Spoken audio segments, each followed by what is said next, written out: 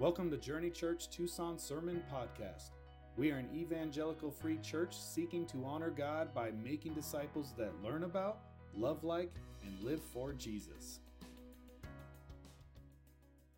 Well, good morning, Journey Church, as well as many guests. And I just want to tell you that if you've enjoyed, in some interesting manner, being packed into Upper F here, take it all in, treasure it up in your heart, because it will not be long now before we return. It's highly plausible that we will be somewhere else by now.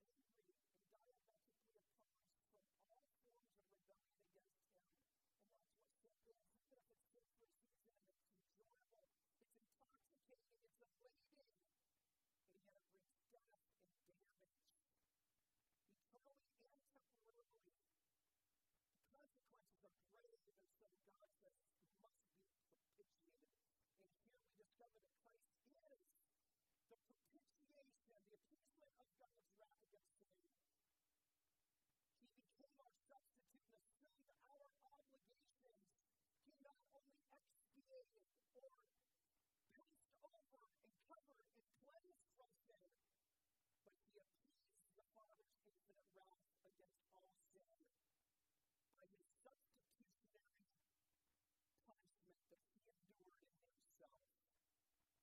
Christ is the propitiation, and he is our advocate. Listen to how Paul puts it in his words. Paul and John are very different, and if you don't recognize that, you do need to understand that to understand Romans versus 1 John. Just heads up, they don't use words the same way. And God knows that, and he wants us to be students that understand these things, but it's great to hear Paul say it in his own words. Romans 8:23-26, he says, "For all have sinned and fallen short of the glory of God, and are justified by his grace as a gift through the redemption that is in Christ Jesus, whom God himself put forth as the propitiation by his blood, to be received by working really hard at it." You have to say that. To be received by faith. You don't earn it, you don't prove it, you don't keep it. You receive it. You receive it by faith. This was to show God's righteousness, because in divine forbearance, he passed over. There's the expiation idea.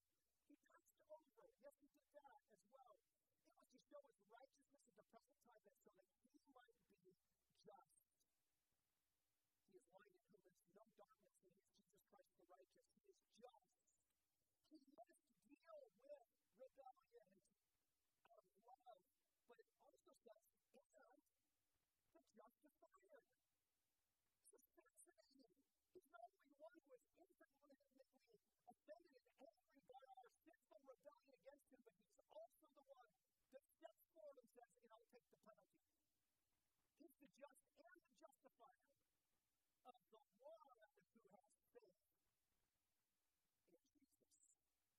John Stott says this: "He could not be our advocate in heaven today if he had not died to be the propitiation for sins. And his propitiation would not have been effective if in his life and character he had not been Jesus Christ, the righteous." Here's what I love about Christianity and the complete scriptures. Christianity and what the 66 books of the Bible taken together teach us is the holiness of God, the seriousness of sin, and adequate provision for sin, such that we can have fellowship with a holy God. All other religions fail at least one, if not several, of those points, but not what God has revealed to us through the scriptures. Every other religion fails. Jesus would say it this way, just to, again, to make sure it's clear, and I can, so many scriptures, I'm like, I'm going to fire hose them today. I told Tyler, he goes, good luck with that. John 3:36, Jesus said, whoever believes in the Son has eternal life. Whoever does not obey the Son, and in that context, obeying would be believing. To obey would be believe in him. Whoever believes in the Son has eternal life. Whoever does not obey the Son shall not see life, but the wrath of God remains on him. Because of sin, God is righteous, and he is wrathful against rebellion. A couple chapters later in John's epistle, 1 John 4:10, this is love. Not that we love God, but that he loved us and sent his Son to be the propitiation for our sins. Out of love, he does this and appeases his own anger. And then back to Paul, because I can't cut this out, I can't help this. But a couple verses from Romans chapter 8. There is therefore now no condemnation for those who are in Christ Jesus.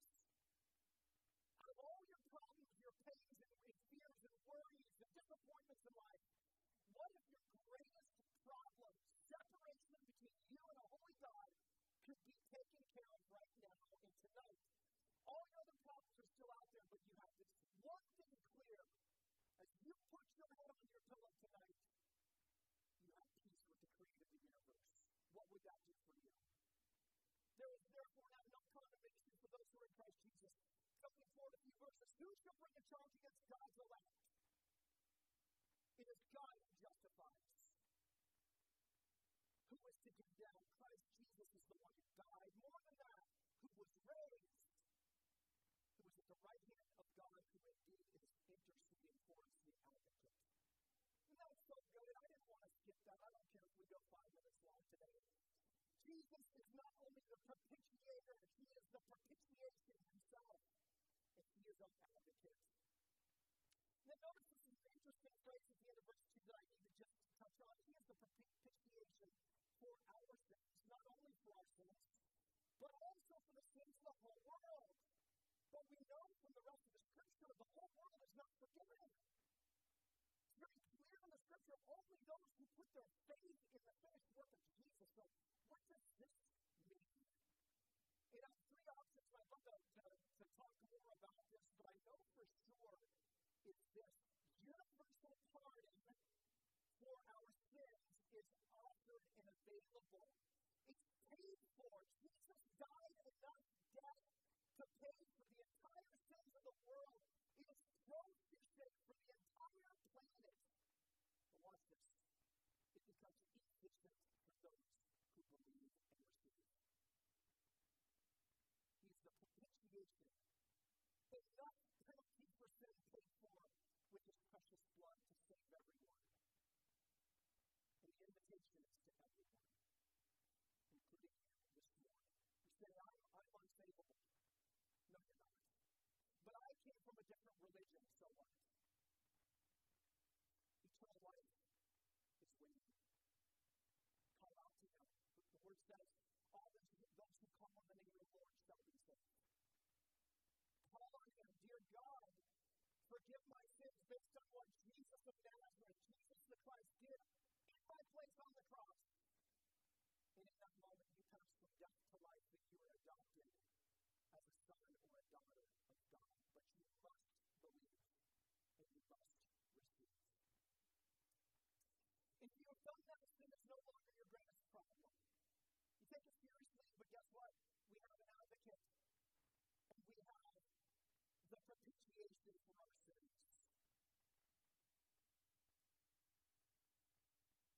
There's something more in verses 4 through 6 that is available to a son or a daughter of God.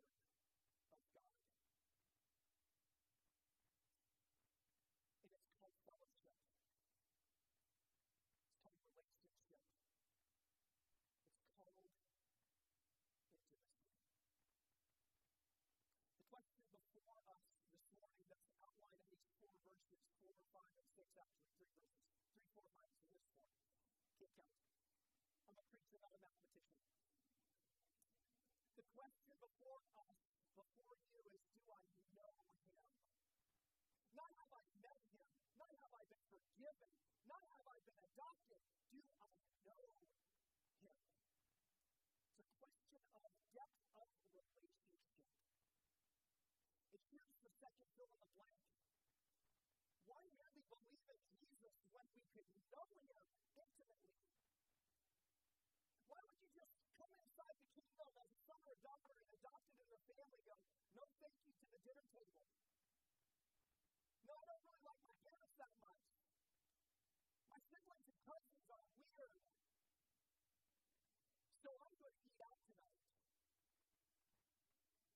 But when you pass on fellowship one with another, you pass on fellowship with the Father. Go back to verses 3 and 6 and listen to the language John is using in the objections, the individuals that are lying about this. So by this we know that we have come to know him. That doesn't say, by this we know we are forgiven or adopted. Come to know him is talking about intimacy. If we keep his commandments, whoever says, how will I know him? Oh, I know the Lord. And I know these people, by the way. But does not keep his commandments, then It's like that person's a liar. The truth's not in him. But whoever keeps his word, in him truly the love of God is perfected. That means Stelios in the Greek means design and completion of design, or maturity, or fullness. The love of God is brought to completion in the person that keeps his word. And then he goes on to explain it this way: by this we know that we are in him, different than how Paul uses that phrase, in him. This is synonymous with come to know him or abide in him. By this we know that we are in him. Whoever says he abides in him ought to walk in the same way in which he walked. And that would be modeling our lives after Jesus, the righteous. Not only is he our advocate, not only is he our propitiation, he is our exemplar, our supremely excellent example. He is both at the same time. And for those who want to be intimate with the Lord, we look to the life and example of Jesus of Nazareth, Jesus the righteous, and we model our lives, our marriages, our households, our churches, after the love of Jesus. More than believing in being cleansed and forgiven, we can grow in intimate relationship with the Creator of the universe himself. Fellowship with the Father and with his Son, Jesus Christ the righteous. I want to do a quick survey of this intimacy that's available for us. Every single one of us can grow in this. Listen to what Jesus says in John 17, verse 3. This is eternal life. This is eternal life. This is what you were saved and forgiven for, that they may know you. That's not so that they can meet you, know about you. This is talking about intimacy. This is eternal life, that they may know you, the only true God, in Jesus Christ, whom you have sent.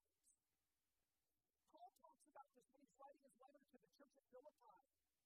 Paul is like many years as a follower of Jesus, an apostle, a church planter, evangelist, and he's writing books of the Bible. Probably without even realizing, the Holy Spirit is writing scripture through him.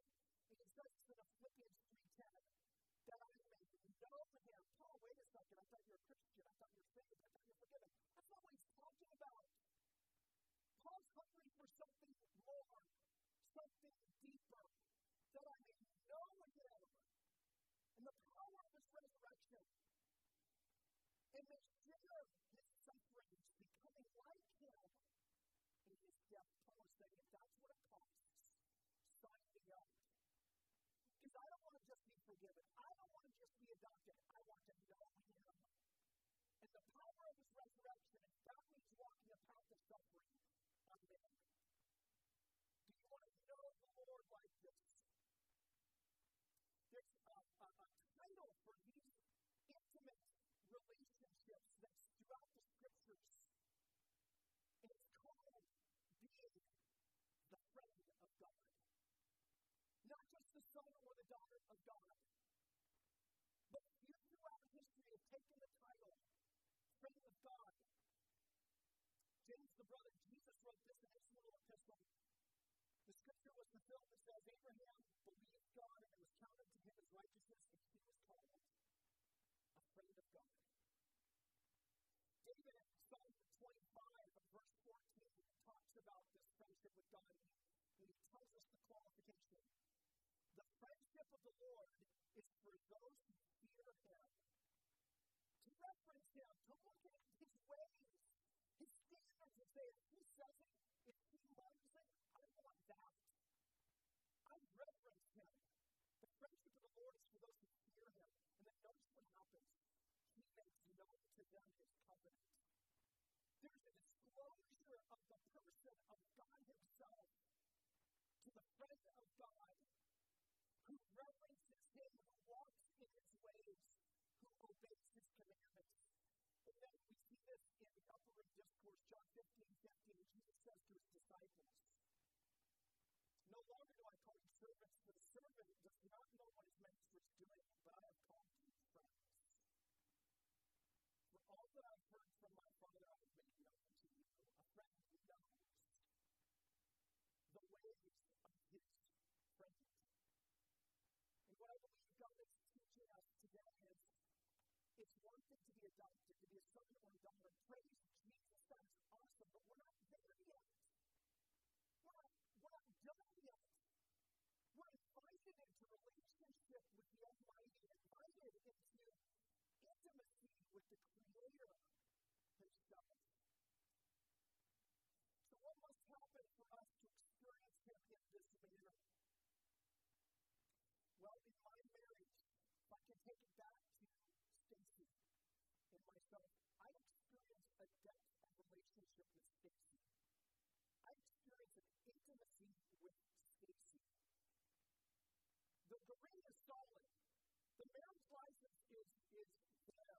We are not getting unmarried. But listen to this. I experienced a depth of relationship with Stacy in proportion to the energy I intentionally invest in our marriage. It's proportional. Can I tell you with God, it's actually proportional but gracious. The slightest movement in obedience toward the Lord, and He lavishes His grace and mercy and discloses of His heart to us far better than any earthly marriage could reflect. And yet it is in proportion to the energy that I can say it this way, I will experience intimacy with God in proportion to the energy I intentionally invest into obeying His commandments. Look back to verses 3 through 5 and look at all the different ways He talks about this obedience. By this we know that we have come to know Him if, there's another conditional statement, if we keep His commandments. And then He does the inverse. Someone that says, I know Him, does not keep His commandments. That's impossible. People that know Him keep His commandments, and people that keep His commandments know Him. Verse 5, whoever keeps His word, that's a synonym for keeping His commandments. In it, truly, the love of God is perfected, brought to completion, formed in that person. By this we may know that we are in Him. Whoever says the abundance ought himself to walk in the same way. So another synonym, walk in the same way, keep His word, keep His commandments. John Calvin said it this way, He does not mean that those who wholly satisfy the law keep His commandments. He adds, and no such instance can be found in the whole world. But what does this mean? Those who strive, energy expended, pressing into obedience, those who strive according to the capacity of human infirmity. And then this is so key, and this is why I love this, and have this up here. To form their life in obedience to God. I think He nails it. That's what's at stake here. Not that you get it perfect. Not that you walk on water. You don't walk on water. If anyone sins, and we will. But there's an intentionality to form our lives in obedience to God. This obedience, according to John, leads to intimacy with God, and this is what it means to be the friend of God. Back to the upper room, John 15, verse 14, you are my friends. Yes. He's talking to His disciples that believe you are my friends if you do what I command you. And this really forms the bottom line for our message today. Intimacy leads to obedience, and obedience to intimacy. You can't take one out of the equation and they go round and round, and you've got to throw in love in there. Love, intimacy, obedience, love, intimacy is what God is calling us to individually and corporately in our marriages, in our households, in our businesses, the way we do our workplace. Intimacy leads to obedience, and obedience to intimacy. A couple of thoughts here. It is love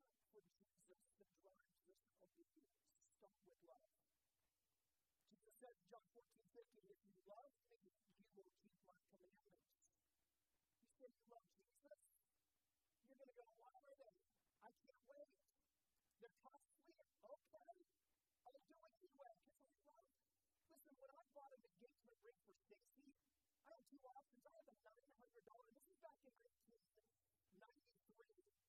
Okay? I had a diamond from South Africa directly. I'm looking for the setting, and I had the choice between the $900 setting and the $1,300 setting. Which one do you think I chose? $1,300.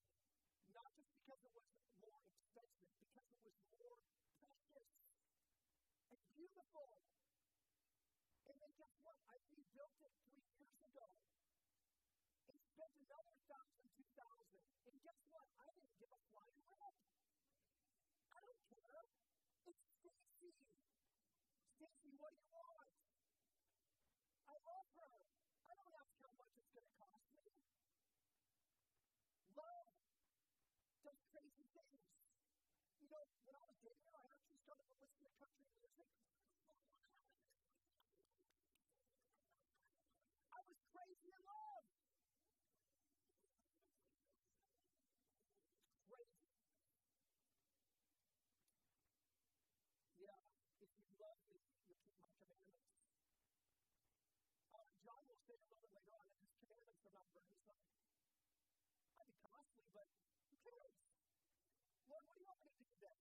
Oh, well, that sounds really scary and hard. Okay, let's do this. Because love drives obedience. John 14:23, we read it in, well, you guys read it. It's such a great reading today. Probably didn't catch this interrelationship. Jesus says, if anyone loves me, he will keep my word. This is John 14:23. And my Father will love him, and we will come to him and make our own with him. He's talking about the Holy Spirit coming into the life of the believer. It's the Spirit of the Father and the Son. Every member of the Trinity represents the fullness of the other two. Jesus says, if you love me and you keep my commandments, my Father will love him. You go, wait a second, John 3:16. For God so loved the world. Doesn't he love everyone? Absolutely. He's talking about a special intimacy for obedient children. That they come and disclose themselves and their ways to the friends of God. This is called intimacy. 1 John 5:2, this is the love of God that he keeps commandments. His commandments are not burdensome. Like intimacy with God compared to what? All my money, my name, my reputation. You got to be kidding me. No contest. I'll take intimacy with the Creator. How about you? Now, one last thing that we want to look at. John says his commandments, plural. Which ones? We could say he doesn't delineate, he doesn't decide. So it's all his commandments, but can I tell you one that's going to come up again and again and again in John's epistle? It comes up again and again and again in the Gospels from the very words of Jesus. Love one another. Love one another. This is the fascinating interplay with what John's doing throughout his letter. You're forgiven, little children. Your sins are forgiven for his name's sake. You love me? Jesus says, obey my commandments. Obey my commandments. I will come to him. Disclose of myself to those obedient children. There will be an intimacy. What's the commandment? Love one another. We've never seen God. We live 2,000 years after Jesus of Nazareth walked the earth. How can I love God in a tangible way today? How can I exercise obedience to his commandments? And again and again and again, John and Jesus say, love one another.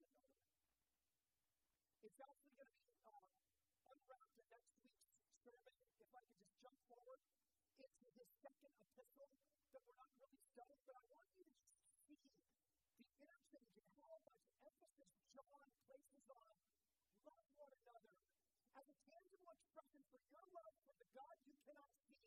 Can you please love your brothers and sisters who are image bearers of that same God?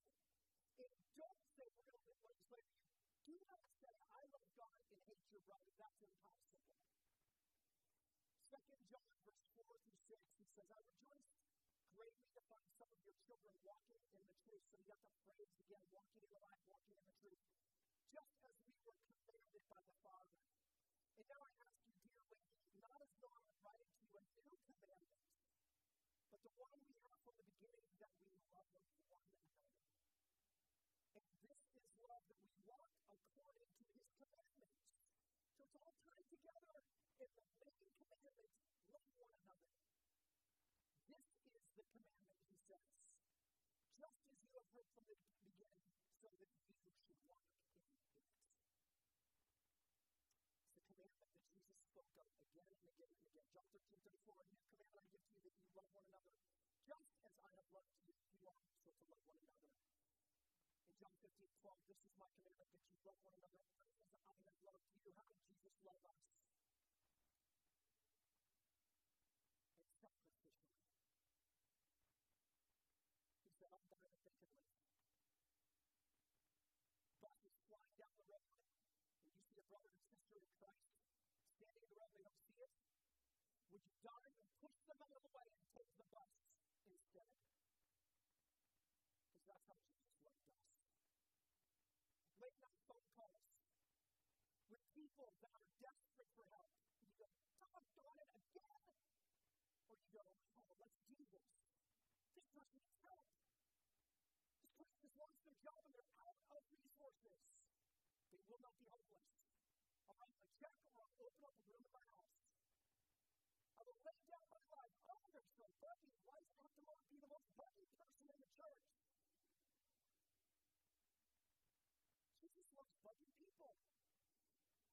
And we are to follow and walk in the same manner in which he walked. Let me ask you this morning, do you know intimacy with the Father? Friendship? Even if the whole world turns away from you, you go, boy, that hurts. Tell the truth, it hurts. Being rejected, not making the A-list, not being invited to the party, that hurts. Or you throw the party and no one shows up. But at least this, that you can have intimacy with the Creator of the universe. But I'll tell you this, according to John and according to Jesus, that we have intimacy with the God of the universe. We have intimacy. And intimacy grows amongst the brotherhood and sisterhood of the faith. And these two things cannot be pulled apart. Are you hungry? In the same way that I get out of my marriage in proportion to the energy that I spend going after my wife's heart, whose heart are you going after today? You're not the one that's desperate. You go, maybe you are desperate, but at the same time you're going, and I am loving. And there are other people that need help too. And so even in your moment of need and neediness, that you would also be a loving brother and sister. And it wouldn't always only be about you, but about your brothers and sisters. And isn't this what the whole world is hungering and thirsting for? Intimacy with the Creator, friendship and fellowship one with another. And it's only found here in a dynamic relationship and obedience to Jesus Christ. Final verse, written to believers. Jesus is inviting himself and offering himself intimately. Revelation 3:20. Behold, I stand at the door and knock. He's writing to a whole church full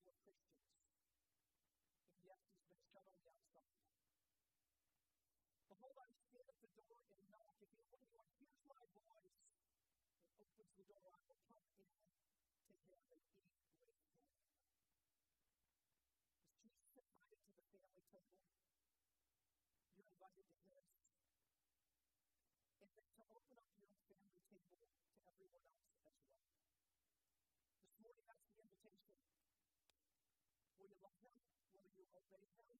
Will you love one another and thereby experience intimacy with the Creator and intimacy with one another? Let's pray. Lord God, thank you so much for the great hope, the great solution to all the world's problems that are found in these simple equations of love and obedience. The deepest hunger of the human heart, satisfied in the sacrificial death, burial, and resurrection of the Lord Jesus Christ, the righteous. And Lord, that we would not only be forgiven of sins. Yes, that is most important, but Lord, that we would press in to obedience. So God, give us a heart for obedience. Make us even more hungry for intimacy, to know you more, and to obey you and love others more fully. We pray in Jesus' name, and if you agree with that, say amen. Thank you for listening to Journey Church Tucson Sermon Podcast. We'd love to have you join us in person on Sunday mornings at 10 a.m. You can find out more about us at journeyefc.org.